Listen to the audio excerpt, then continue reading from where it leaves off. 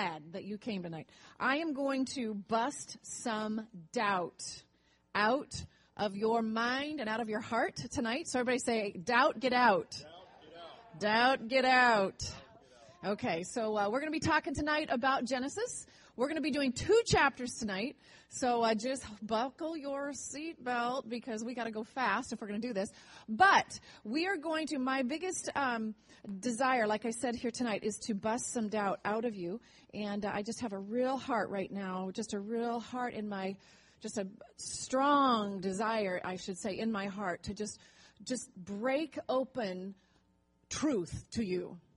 So we're working right now our way through Genesis, and tonight we're going to do Genesis 10 and 11.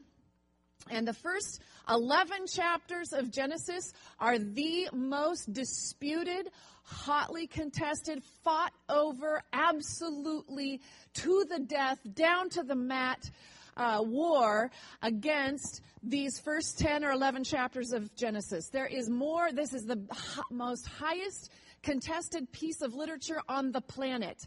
It has never been something has never been written that has come up against so much heated debate, even today, than these first 10 chapters of Genesis. And I'm really, really hoping that through some of this, that you're going to get a lot of clarity. Tonight, we're going to just really bust up some myth. Amen? So pull out your piece of paper, pull out your pencil, get your Bible ready, because we have a lot to do tonight. Are you ready? Dwayne, did you set my timer? Because my battery's dead. You got to do it on your own phone. I'm going to be done at 7:30. I promise, or we might go till 9 because I'm so excited about everything that is here. So when that timer goes off, it's prayer and gone, okay? So here we go. We're not going to start in chapter 10 and 11 like I told you. We're going to start at chapter 3. We're going to get a running start at this thing, okay? So the first words that Satan ever uttered that's written in our Bible is in chapter 3, verse 1. And it says here, now the serpent was more crafty than the wildest of animals, wild animals the Lord God had made. And he said to the woman, these are his first words. What are his first words? Indeed has God said. Doubt. His first words that he sowed into humanity was doubt. Did God really say that? And he has not shut that line up ever since. He does not have a whole lot of plays in his playbook. It is always the same line. Did God really say that? He started off, his very first words ever said that he uttered were words of doubt that he whispered in to humanity, to Adam and Eve that had walked face to face, hand in hand, daily with the Almighty God who's created everything. He came and whispered these words. Did God really say? He has not stopped since. And tonight, I'm hoping, like I said, to bust up more doubt and unbelief than you can imagine. Okay, so are you ready? Did God really say? So, what we're talking about here, Genesis 1 through 11, we're talking about prehistorical times. Prehistorical times, ancient times. Wow, everybody's making noise around here. Hey, did you know that when I was playing the piano, something happened with my phone in my pocket, and Susie, whatever, Siri, starts yelling at me while I'm playing the piano. So electronic devices right now are trying to get in our way. So I'm like, what is this noise? It was in my pocket. Okay, I see that. Okay, here we go. Where was I? Oh, we're dealing with prehistoric things. And we're dealing with a time frame that we don't have any witnesses for this time frame. Christianity doesn't have necessarily witnesses because they've all died, but neither does evolution.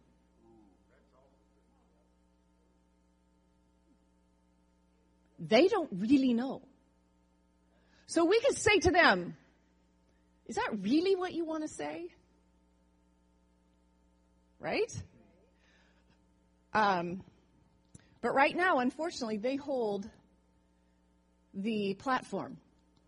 Did you know that in 1770, if you were to open up an Encyclopedia Britannica and look up the beginning of the world, the beginning of the earth, do you know what it would say? Creation. 6,000 years ago, the Bible said This is Encyclopedia Britannica. It also talks about the flood. It gives Earth a young date of about 6,000 years old. The Encyclopedia Britannica. Today, if you open up the Encyclopedia Britannica, don't make me say that again, because I'll probably really mess it up. If you open it up today, it says that the Earth is 60 million years old and evolution. So this whole situation that we find ourselves in right now, this war that we find ourselves in over the first 10 chapters of Genesis, not only has it been ancient since the beginning, since the time Satan said, did God really say? But for very long periods of time, Christianity and the Bible reigned supreme in worldview and in thought. It's only been in the last 200 years that it has shifted. Okay? So we have to understand that for hundreds and hundreds and hundreds of years, science was driven by the Christian society. Sir Isaac Newton, Christian. I mean, I could list them out. The guy who invented anesthesia because he read the Bible where in Genesis where it says God put them to sleep so he could do a little bit of rearrangement. So he prayed to the Lord and said, help me figure this out because we need to fix people's bodies. Help me learn what anesthesia, what to do for this. Christianity. Okay. So did God really say? Christianity says absolutely yes, there is a God and he supernaturally imposed things into this world and made it happen supernaturally. But now we deal with a culture that is naturalist. Everybody say naturalist. They would say, did God really say? They would say, no, there is no God, and everything that you see and touch and feel and know is natural, is from materialism. That there is no room for supernatural, there's only natural means and causes. Okay, so that's what we're dealing with.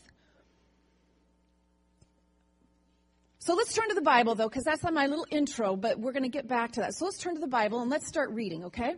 I'm going to start reading here, and we're going to do a lot of reading. How are we doing back there, Michael? You got your fast fingers going?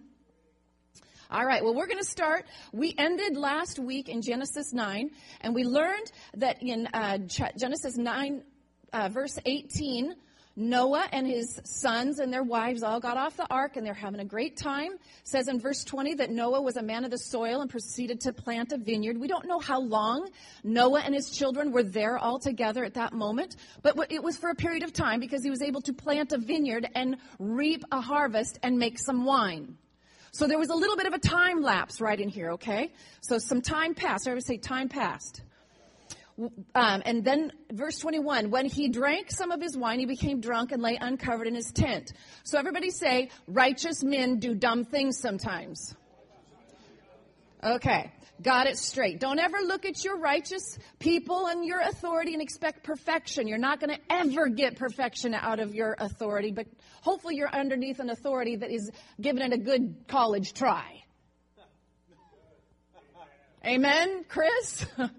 You're right up there with us, leader and all that kind of thing. All of you are, for that matter. So then we find here, so here he is laying there drunk and uncovered in his tent. Verse 22, Ham, the father of Canaan, saw his father's nakedness and told his two brothers outside. 2 ways to handle broken authority. One is to come in, get all shocked. Oh, Noah. And then run. Noah. Get it? Noah. Noah. Okay, come on, loosen up. So he goes in and he goes like, Noah. And he comes running out and he tells everybody, uncovers them even more. Yappity yap, yap, yap. His brothers, how did they handle it? It says here, but Shem and Japheth took garments and laid it across their back of their shoulders. And then they walked in backwards, covered their father's nakedness. Their faces were turned away so they would not see their father's nakedness. Second way to handle an authority's weakness is to cover them. Respect the office. Honor. We also talked last week about how important it is to go ahead and go to authority if there is problems so you can help them work it out. Amen? So what happens out of this situation? How you handle authority is huge, because guess what's going to come next? Big things happen that affect you even today. Then Noah awoke from his wine, found out what his younger son had done to him, and he said, "Cursed be Canaan." So now, did you notice the name change? We went from Ham to Canaan. Canaan is Ham's son. And in this declaration, theologians think two different things. Either Canaan was involved with Ham in this situation, so God included Canaan, his son, in this curse, or he knew that Canaan and his line were going to be absolutely, a little bit more anti-God, which they ended up being. Okay, so cursed be Canaan, the lowest of slaves. In some of your Bibles, it will say slave of slaves. He will be to his brothers. So Canaan, Ham, his line, his lineage is now consigned to be slaves, okay? Because of the way they handled authority. Better watch out what you do. You don't want to be found to be rebellious. You don't want to be found in any way that would be harmful. Verse 26, he also said, "Blessed be the Lord God of Shem." So now he's declaring that Shem is going to become, this is the first time we hear of any lineage or set apart group of people. Shem, blessed be the Lord God of Shem. He's beginning to set them apart. The Shemites become Semites, become Israelites. Okay? So he's foretelling the fact that through this person, I'm going to set me apart a people. Blessed be the Lord God of Shem. May Canaan be the slave of Shem. Who do the Israelites go in and take over the land of Canaan from? Canaanites. The Jebusites, the Girgashites, the Yabbity-Yabbityites, okay? So, and all that weren't killed became slaves. The Gibeonites became their slave for life. There's all sorts of stories there that I could get into, but I can't because I only have 42 minutes.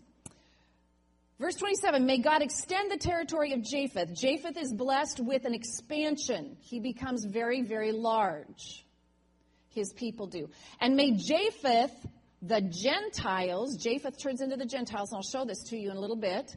His migration pattern is up into Europe, up into Russia, up into Asia, and across into North America. And it says here that may God extend the territory of Japheth, but may Japheth live in the tents of Shem.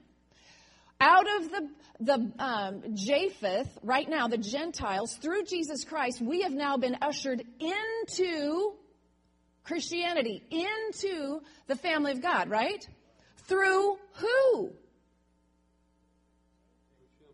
Through Shem, through the Israelites. So we now dwell in the tents of Shem. Get it? Light bulbs coming on? After the flood, Noah lived another 350 years. Altogether, Noah lived 950 years, and then he died. Just a bit of trivia. Noah is thought to have lived until Abram was born. Abram and Noah had the opportunity to talk to each other. Pretty cool. Okay, so now we're going to move on. So, as we're reading this, I want you to think in your head, biblical account, young earth, 6,000 years old. This all happened 6,000 years ago. Think in your head, did God really say all this? Is this all real and true?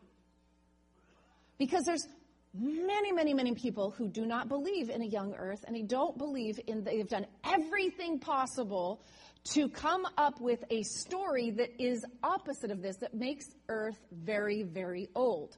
In fact, I have tried very, very hard to pin down the age of the earth. If you go online and you try to pin down the evolutionary time frames of all of these things, you're going to find all sorts of all over the map. So basically, though, they say that the earth is now they're saying between 4 and 5 billion years old. That's kind of like the opposite of this, wouldn't you think? So this is like way out here. That's what they believe. So be thinking in your mind, this is what God says. Did God really say that? And then this is what they are saying, okay? So now what we have, think in your mind, we have Noah and his wife, his 3 sons, and their wives. 8 people, that's all we've got. All of the nations of the world came from those 8 people. Really 6. Because it's very widely held that Noah didn't have any more sons. He only had those 3. Because it says here, this is the count of Shem, Ham, and Japheth, Noah's sons, who themselves had sons after the flood. And there's another spot at the end of this chapter. If we jump down to chapter 10, verses 32, these are the clans of Noah's sons according to their lines and descents within their nations. From these, the nations spread out over all the earth in the flood. There's no talk of more sons from Noah. So out of those 3, the 3, Ham, Shem, and Japheth, those 3 came all the nations of the world. All right? So let's read here. Chapter 10, verse 2. The sons of Japheth. Okay, now there's tons of names, and I'm going to butcher them. Don't laugh at me. I'm going to go fast, okay? Gomer, Magog, Madai, Javan, Tubal, Mesech, and Tiraz. The sons of Gomer, Eshnitzes, or whatever, Riphath and Togarmah. The sons of Javan, Elijah, and Tarshish, and Kittim, and, okay, I told you don't laugh. Rodanim. Verse 5. From these, the maritime people spread out into their territories by their clans within their nations, with each with its own language. Hear that? Own language? Wait a minute. We're all the same language still. We haven't had Babel yet. Okay. Chapter 11 is an overview of a very large period of time.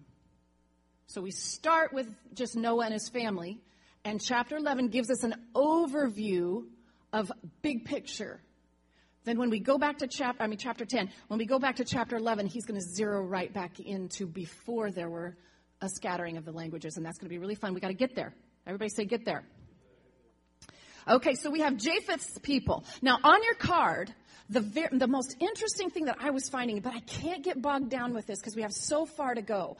But every single one of these people, if you start investigating and looking into some of these commentaries and some of these things, you're going to find that every single one of these people are tied with a nation.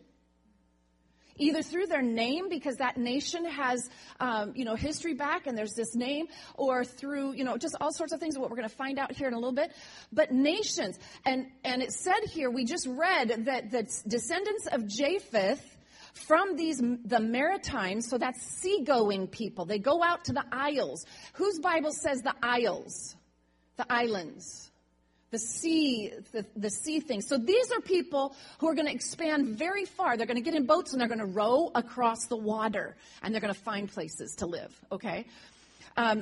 If you look on your little list there, Magog follows up into Russia, and his clans begin to settle in Russia. And you've heard of Gog and Magog in Revelation and all that kind of thing. A lot of thought of the Russian countries coming down from the north. So Magog goes into Russia. Let me see what else we've got there. I didn't say me. Gomer goes into the Greeks and into Germany.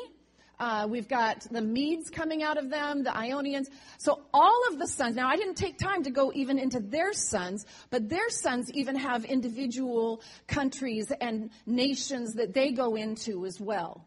Okay, there's a lot of specificity that you can actually find here. So be thinking in your mind now that Japheth expands north.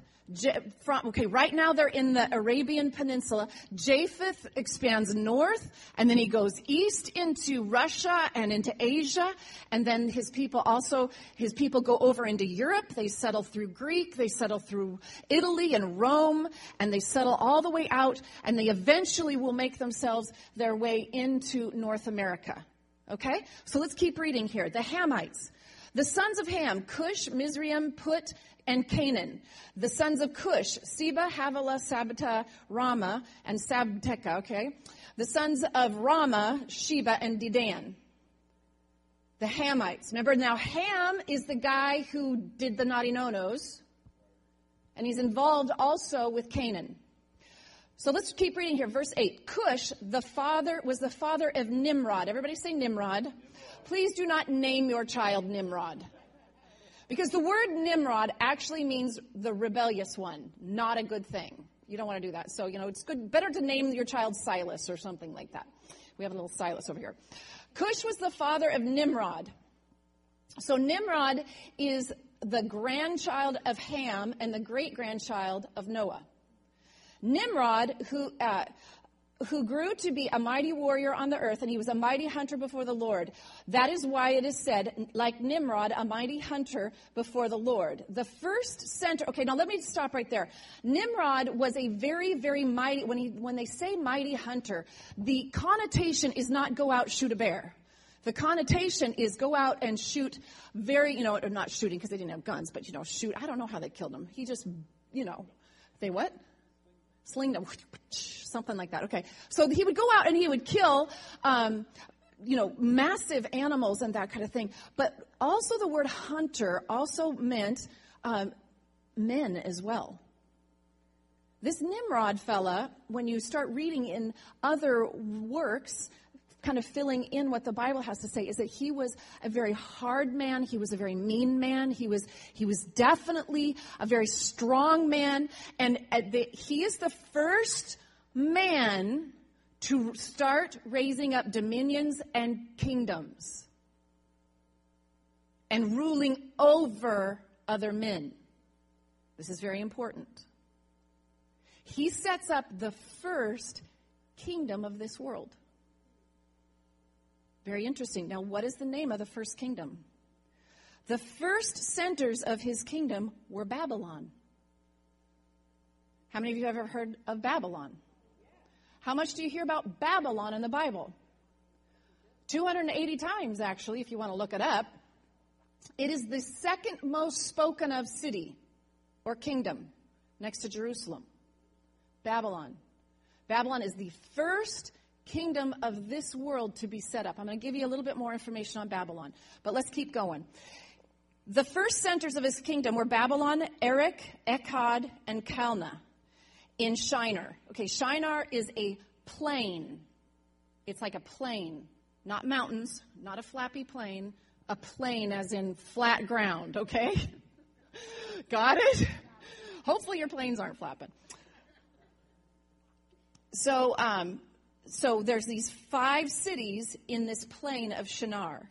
And he goes out in the first city that he sets up, first kingdom of this world, Babylon. Then from that land, he's not finished yet. He's built 5 cities, 5 domains, 5 kingdoms. He goes north and he went to Assyria where he built Nineveh, another very famous city, right? Rehoboth, Calah, Rezin, which is between Nineveh and Calah, if you were wondering where that one was placed. And that is a great city. So the Bible pauses here and he talks about this guy named Nimrod who goes out and establishes the first kingdom of this earth, of this world. We're going to keep moving. Mizraim, verse 13. He was the father of the Ludites, the Anamites, the Lehabites, the Nephunites, the Pathrusites, the Calahites, from whom the Philistines came, which all of a sudden your ears should perk up because that's a lot of Old Testament as well, Philistines. The bad guys, and Kapharites. Canaan was the father of Sidon, his firstborn. Have y'all heard of Tyre and Sidon? Okay, this came from this guy. And here comes the ites. The Hittites, the Jebusites, the Amorites, the Girgashites, the Hivites, the Arkites, the Sinaites, the Arvadites, the Samarites, and the Hamathites. Samarites, Sinaites. I don't know, did I say them right? Zemarites. I don't know. Later, the Canaanite clans scattered, and the borders of Canaan reached from Sidon toward Gerar as far as Gaza, and then toward Sodom and Gomorrah and Admah and whatever.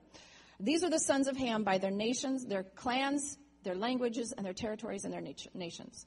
So the Hamites. Now, can you put up that map? Or you guys have that map on front of you.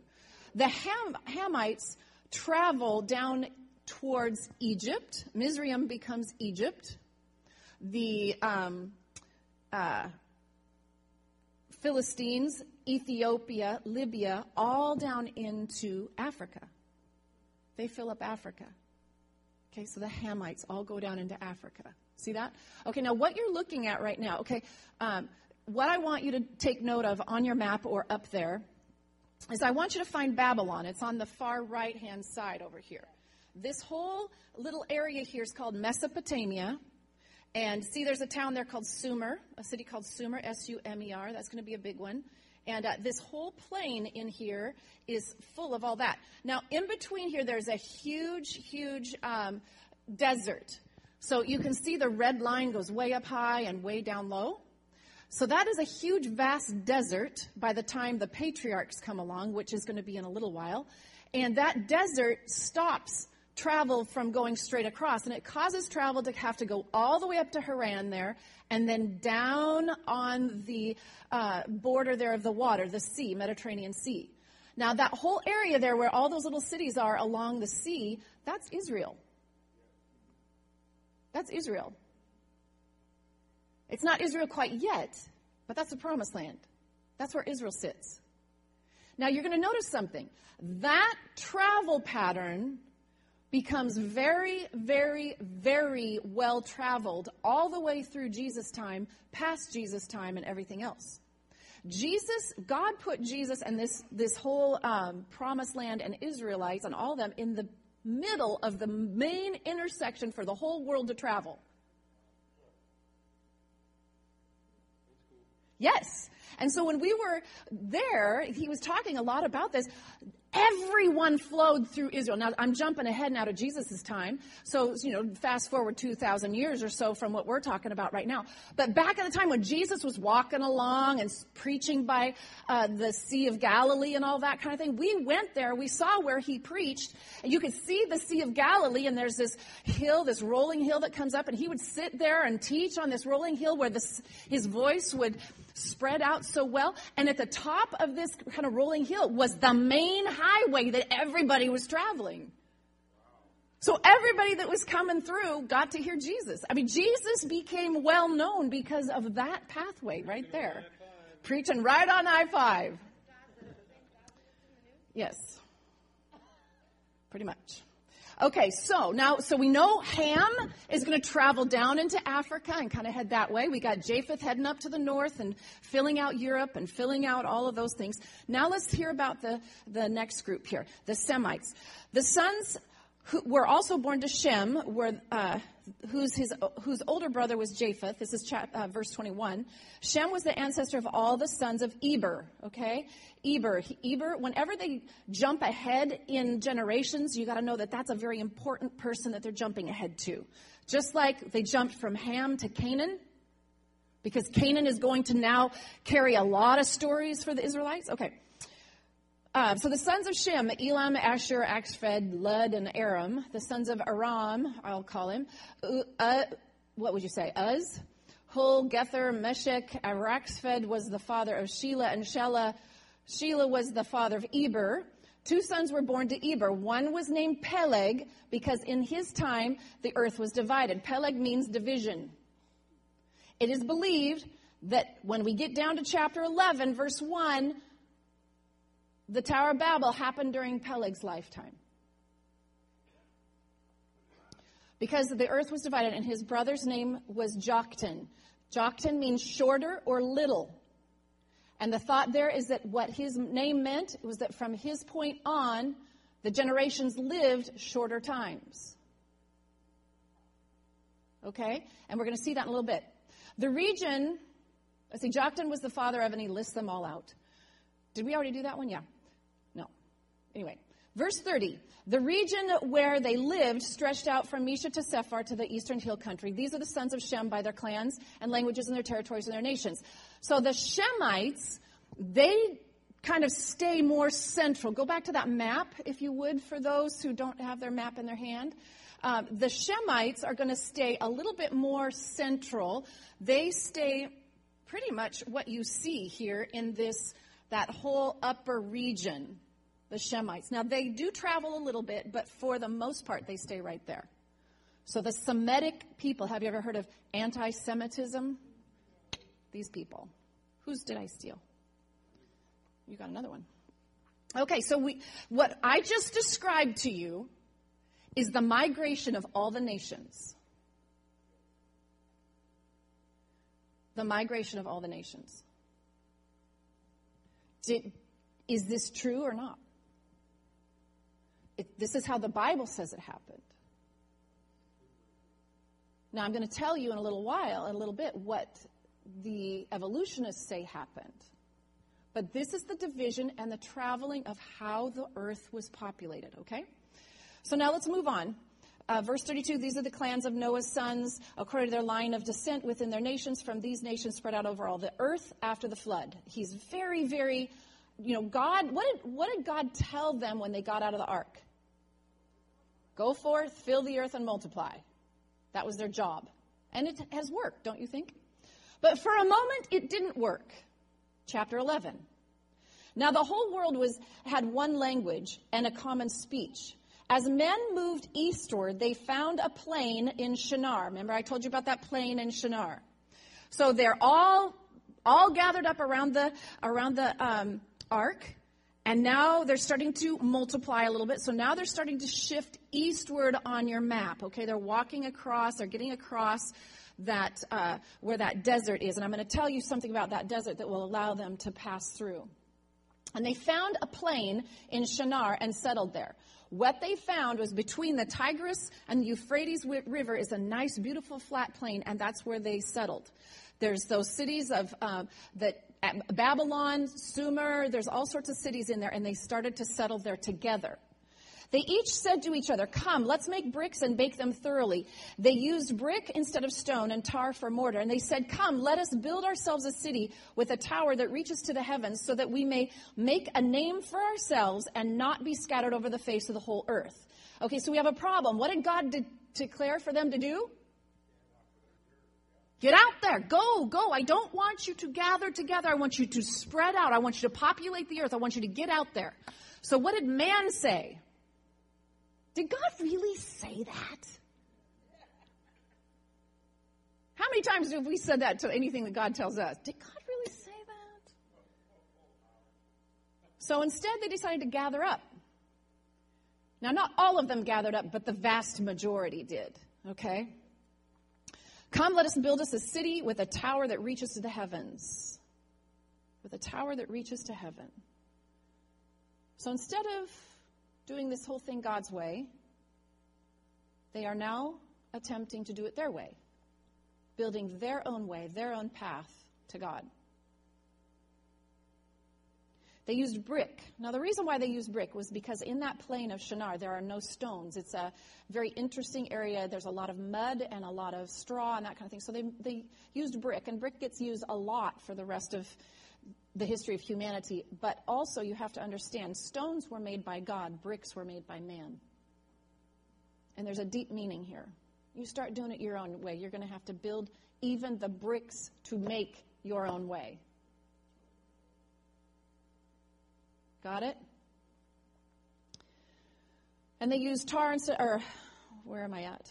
And tar instead of mortar. And they said, come, let us build us a city for ourselves, a tower that reaches to the heavens so that we may make a name for ourselves.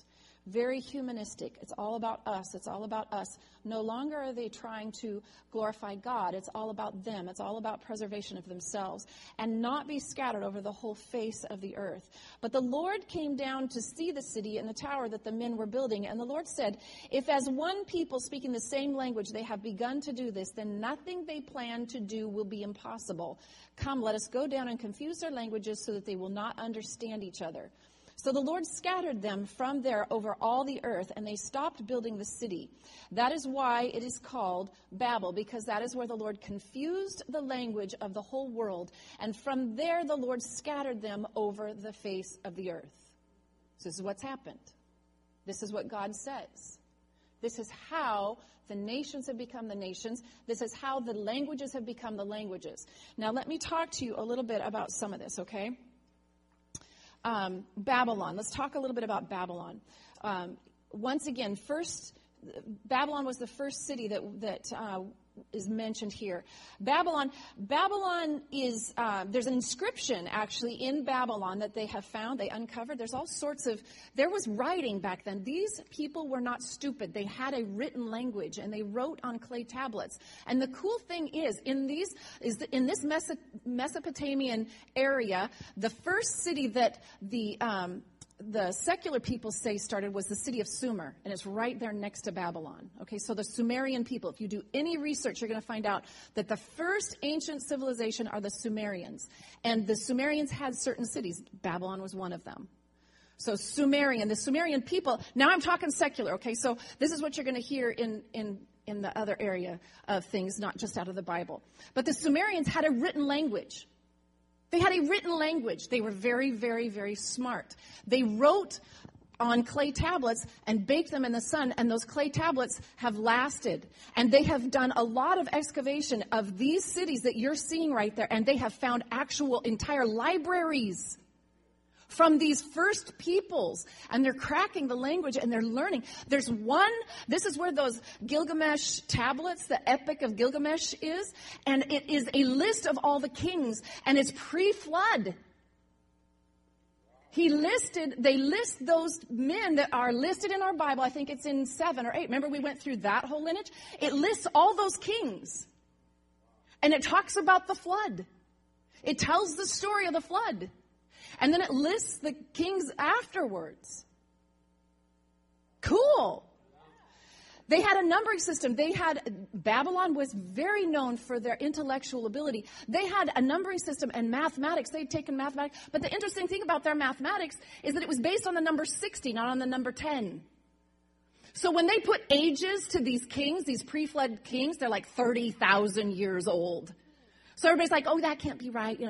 But when they found out that their numbering system was by 60 and they did the math, it matched up.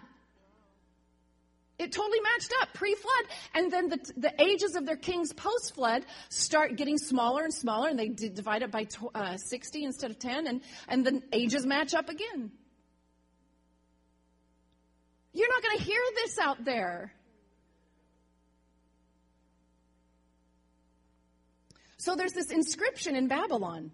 Just like they were digging one day and they found this inscription. They thought, hey, this is kind of cool. Let's go figure out what this is. So they took it into the linguistics people. And this is what it says. Where is it? I'll get it for you. No.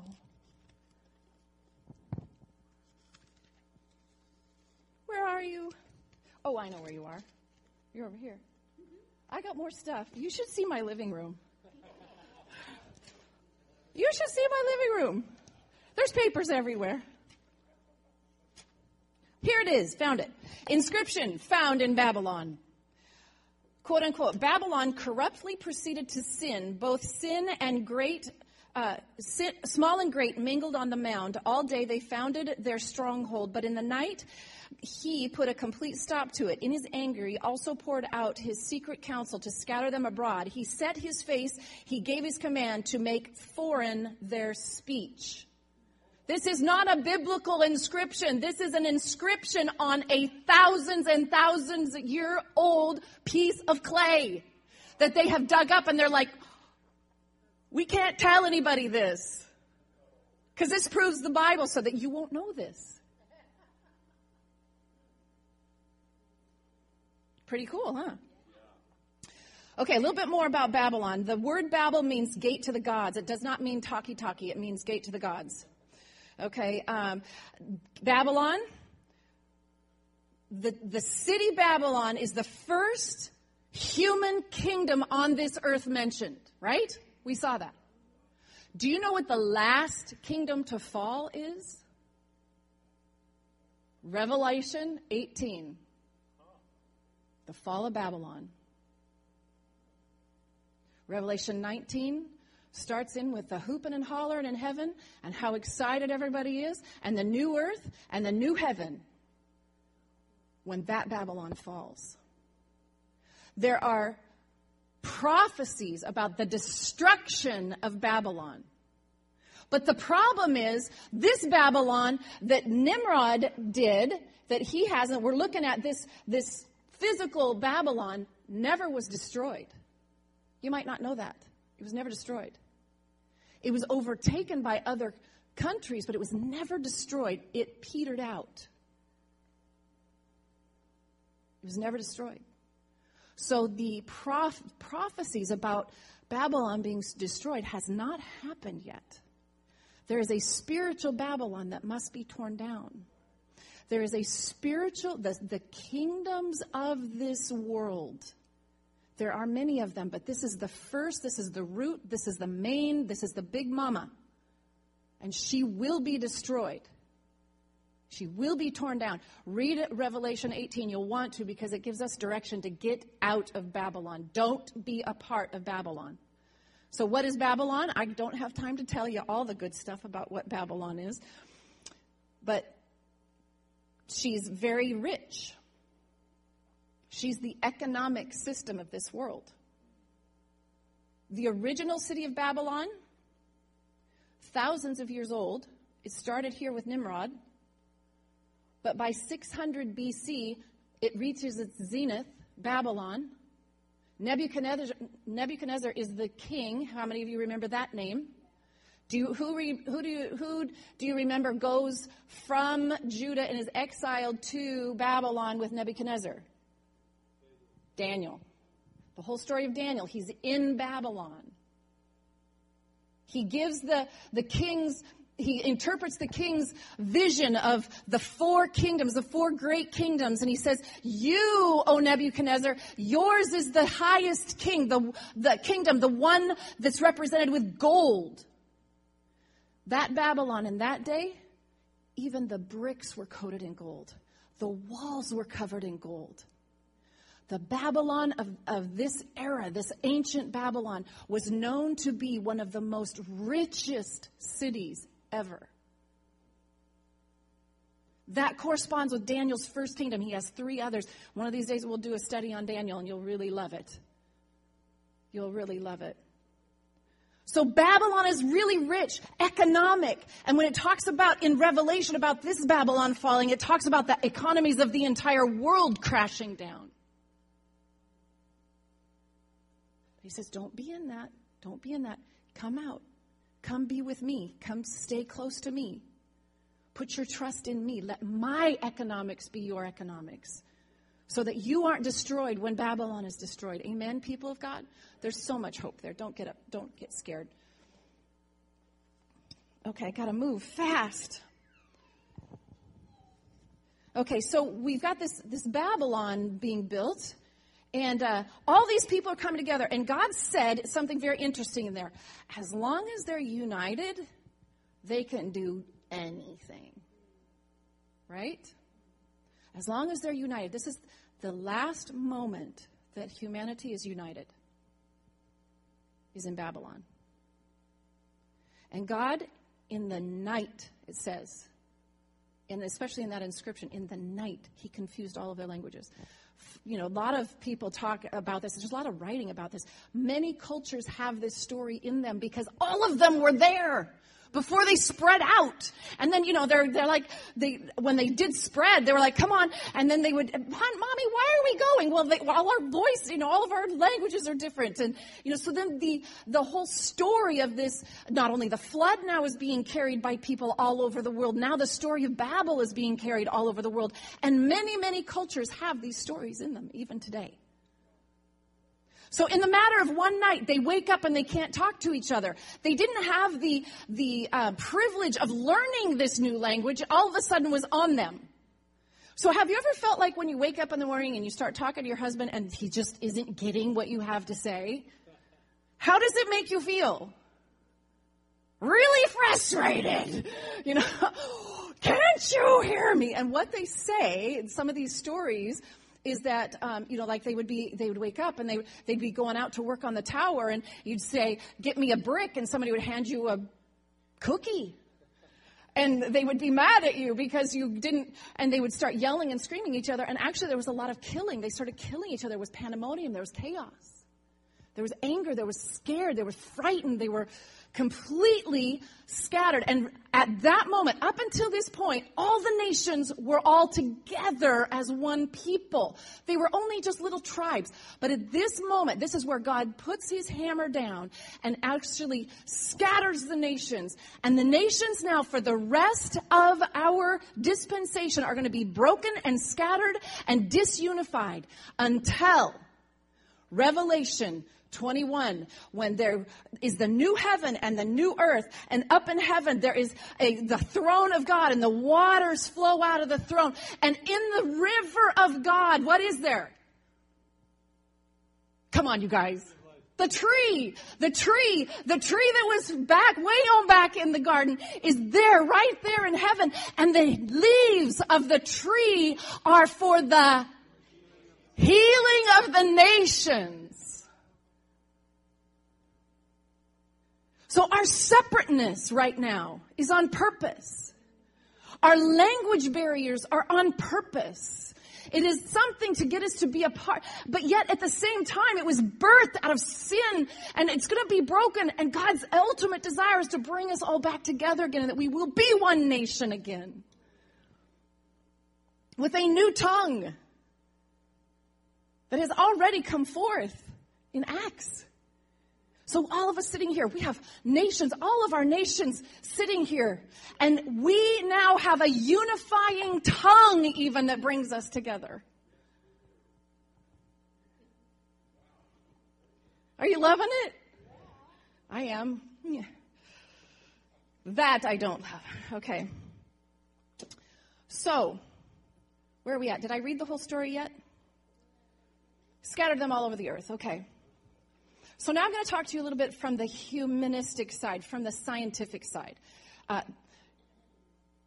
Human migration. You just heard the biblical explanation of how we've migrated. There is a whole nother story out there. Whole nother story. And let's just suffice it today to say, because I'm going to get it more in just a minute. There are 3 ways they are looking into human migration and how they map it. Linguistics, so through language. Blood type, following the blood type. There's a pattern. And thirdly, through mitochondrial RNA. There's RNA and there's DNA. Everybody understand that a little bit? Sort of, kind of, maybe. There's DNA, that's your genome, that really plans out what. But there's another little pocket inside of your cells called RNA. And that is something that does not change much at all. DNA recombines and, all sorts of things. And there's lots of aberrancies and changes. And so, as people go, the genome kind of changes. But that RNA doesn't very much. And so they're able to track it. And originally they wanted to say that all of humanity came out of Africa. But they're finding something very different. They are finding, number one, through the linguistics, that every language has a single starting place. So all the languages of the world have come from one language, and that is scientifically proven. The mitochondrial migration, or the RNA migration, has now moved from a place in Africa. They have now moved it up into that Shinar plain. They have moved it to there. So they have decided that all of human migration started there. Now that gives them a quandary. How did they get there?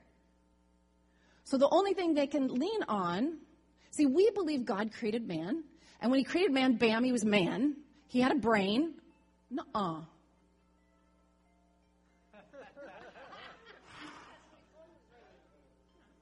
Is that my 5-minute warning?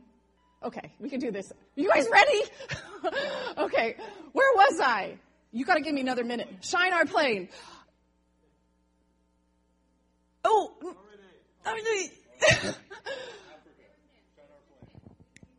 Oh, yeah, because we believe it was, thank you, that when man was created, he was created smart. He was created just like you and me, Scott. Yes. Bam, right there. Everybody else. Right? With high intellect.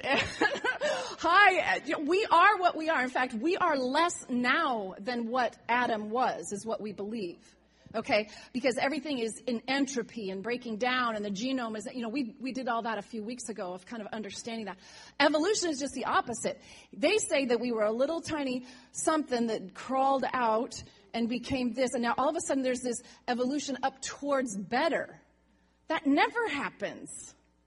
Nothing to something better never happened. Have you ever seen that in your house?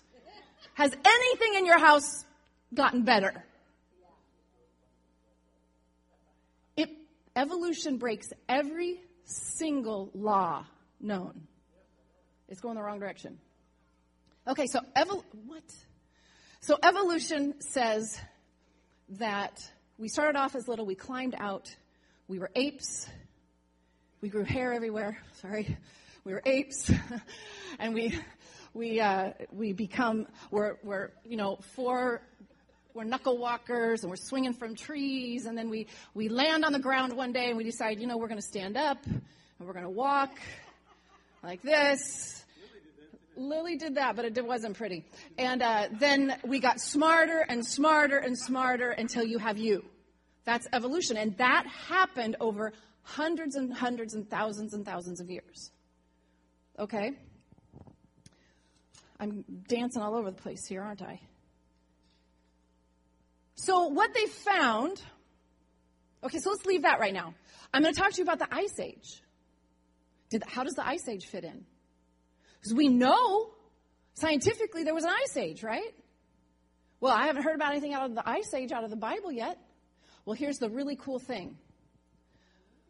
After the flood, and we learned about the flood, about how volcanic the whole flood was. Remember, the whole ocean is a volcanic floor.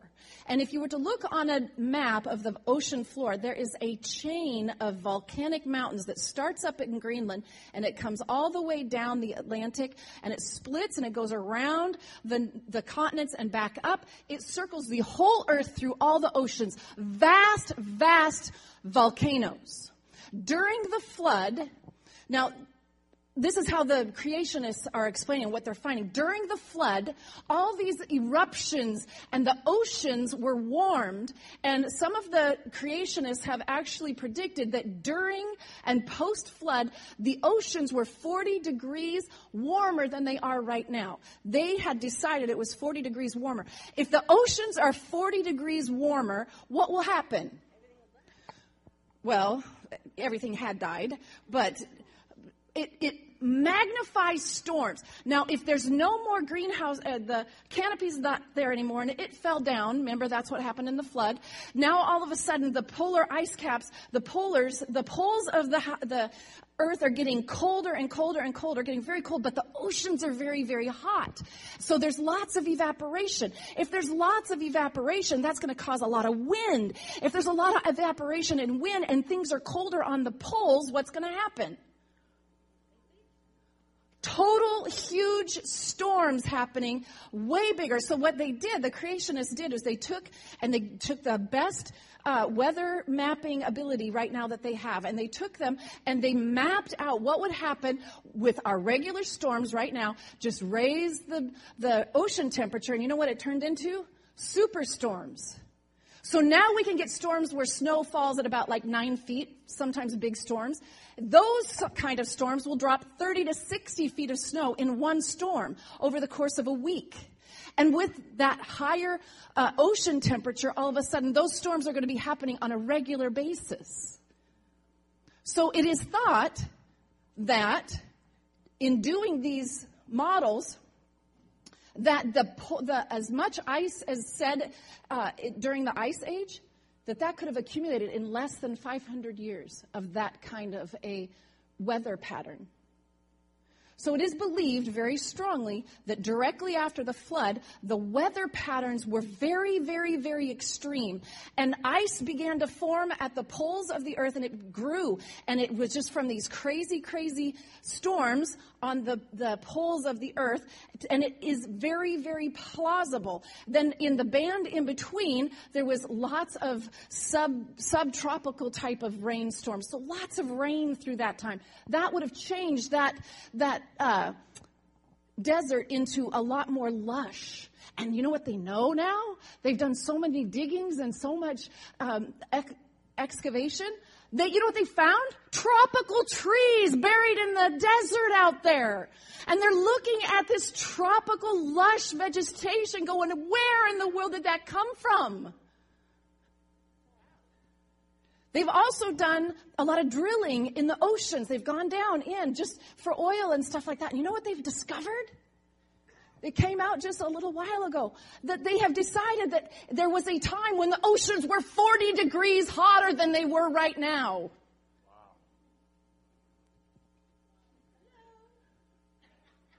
So okay, now turn to Job. You might ask me, well, how come the Bible doesn't talk about it? Turn to Job. Job 37. Verse 1, at this my heart pounds and leaps from its place. Listen to the roar of his voice and the rumbling which comes down from his mouth. He unleashes the lightning. Listen to the tumult of the weather that he's talking about. Unleashes lightning beneath the whole heaven and sends it to the ends of the earth. And after that comes the sound of the roar, and he thunders with his majestic voice. When his voice resounds, he holds back nothing back. His voice thunders in marvelous ways. He does great things beyond our understanding. He says to the snow, fall on the earth, and to the rain shower, be a mighty downpour. So that all men he has made may know his work. He stops every man from his labor. The animals take cover and they remain in their dens. The tempests come out from its chamber and the cold from the driving winds. The breath of God produces ice and the broad waters become frozen. Have you ever seen this in the Bible? This is the ice age happening right in the middle of Job.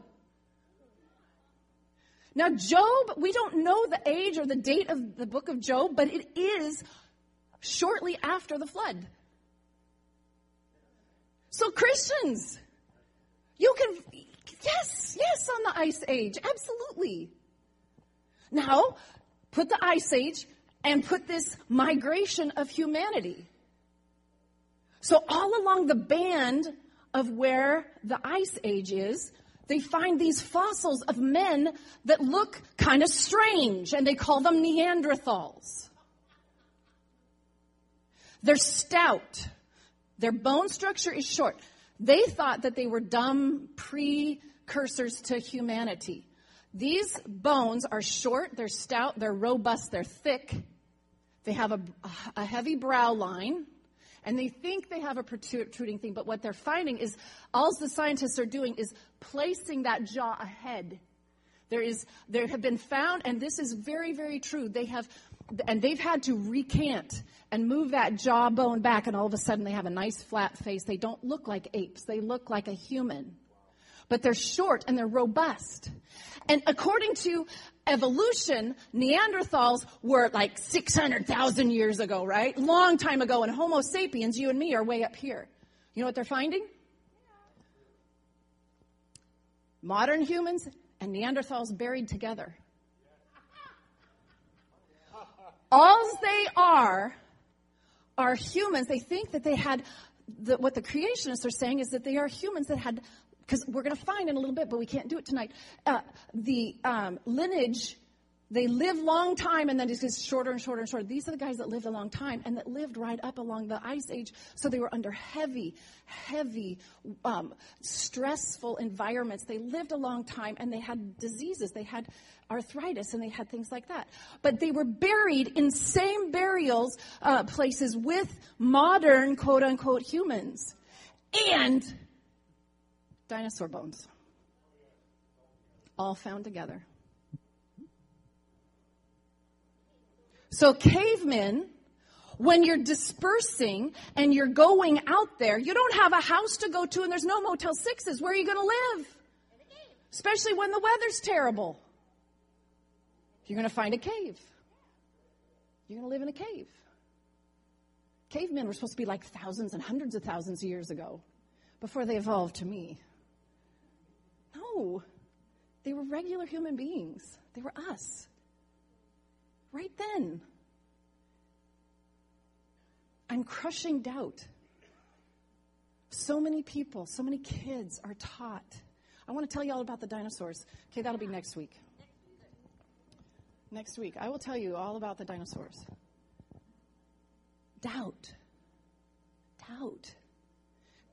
Satan comes to sow doubt about this book right here. And you know what I'm telling you right now? Science is scared. Science is scared. I got to show you this, honey. You know what? I'm sorry, honey. The latest National Geographic, March 2015. The war on science. People aren't believing us anymore. Boo-hoo! Climate change, they're saying it doesn't exist. Evolution, they're saying it never happened. This is an article in National Geographic.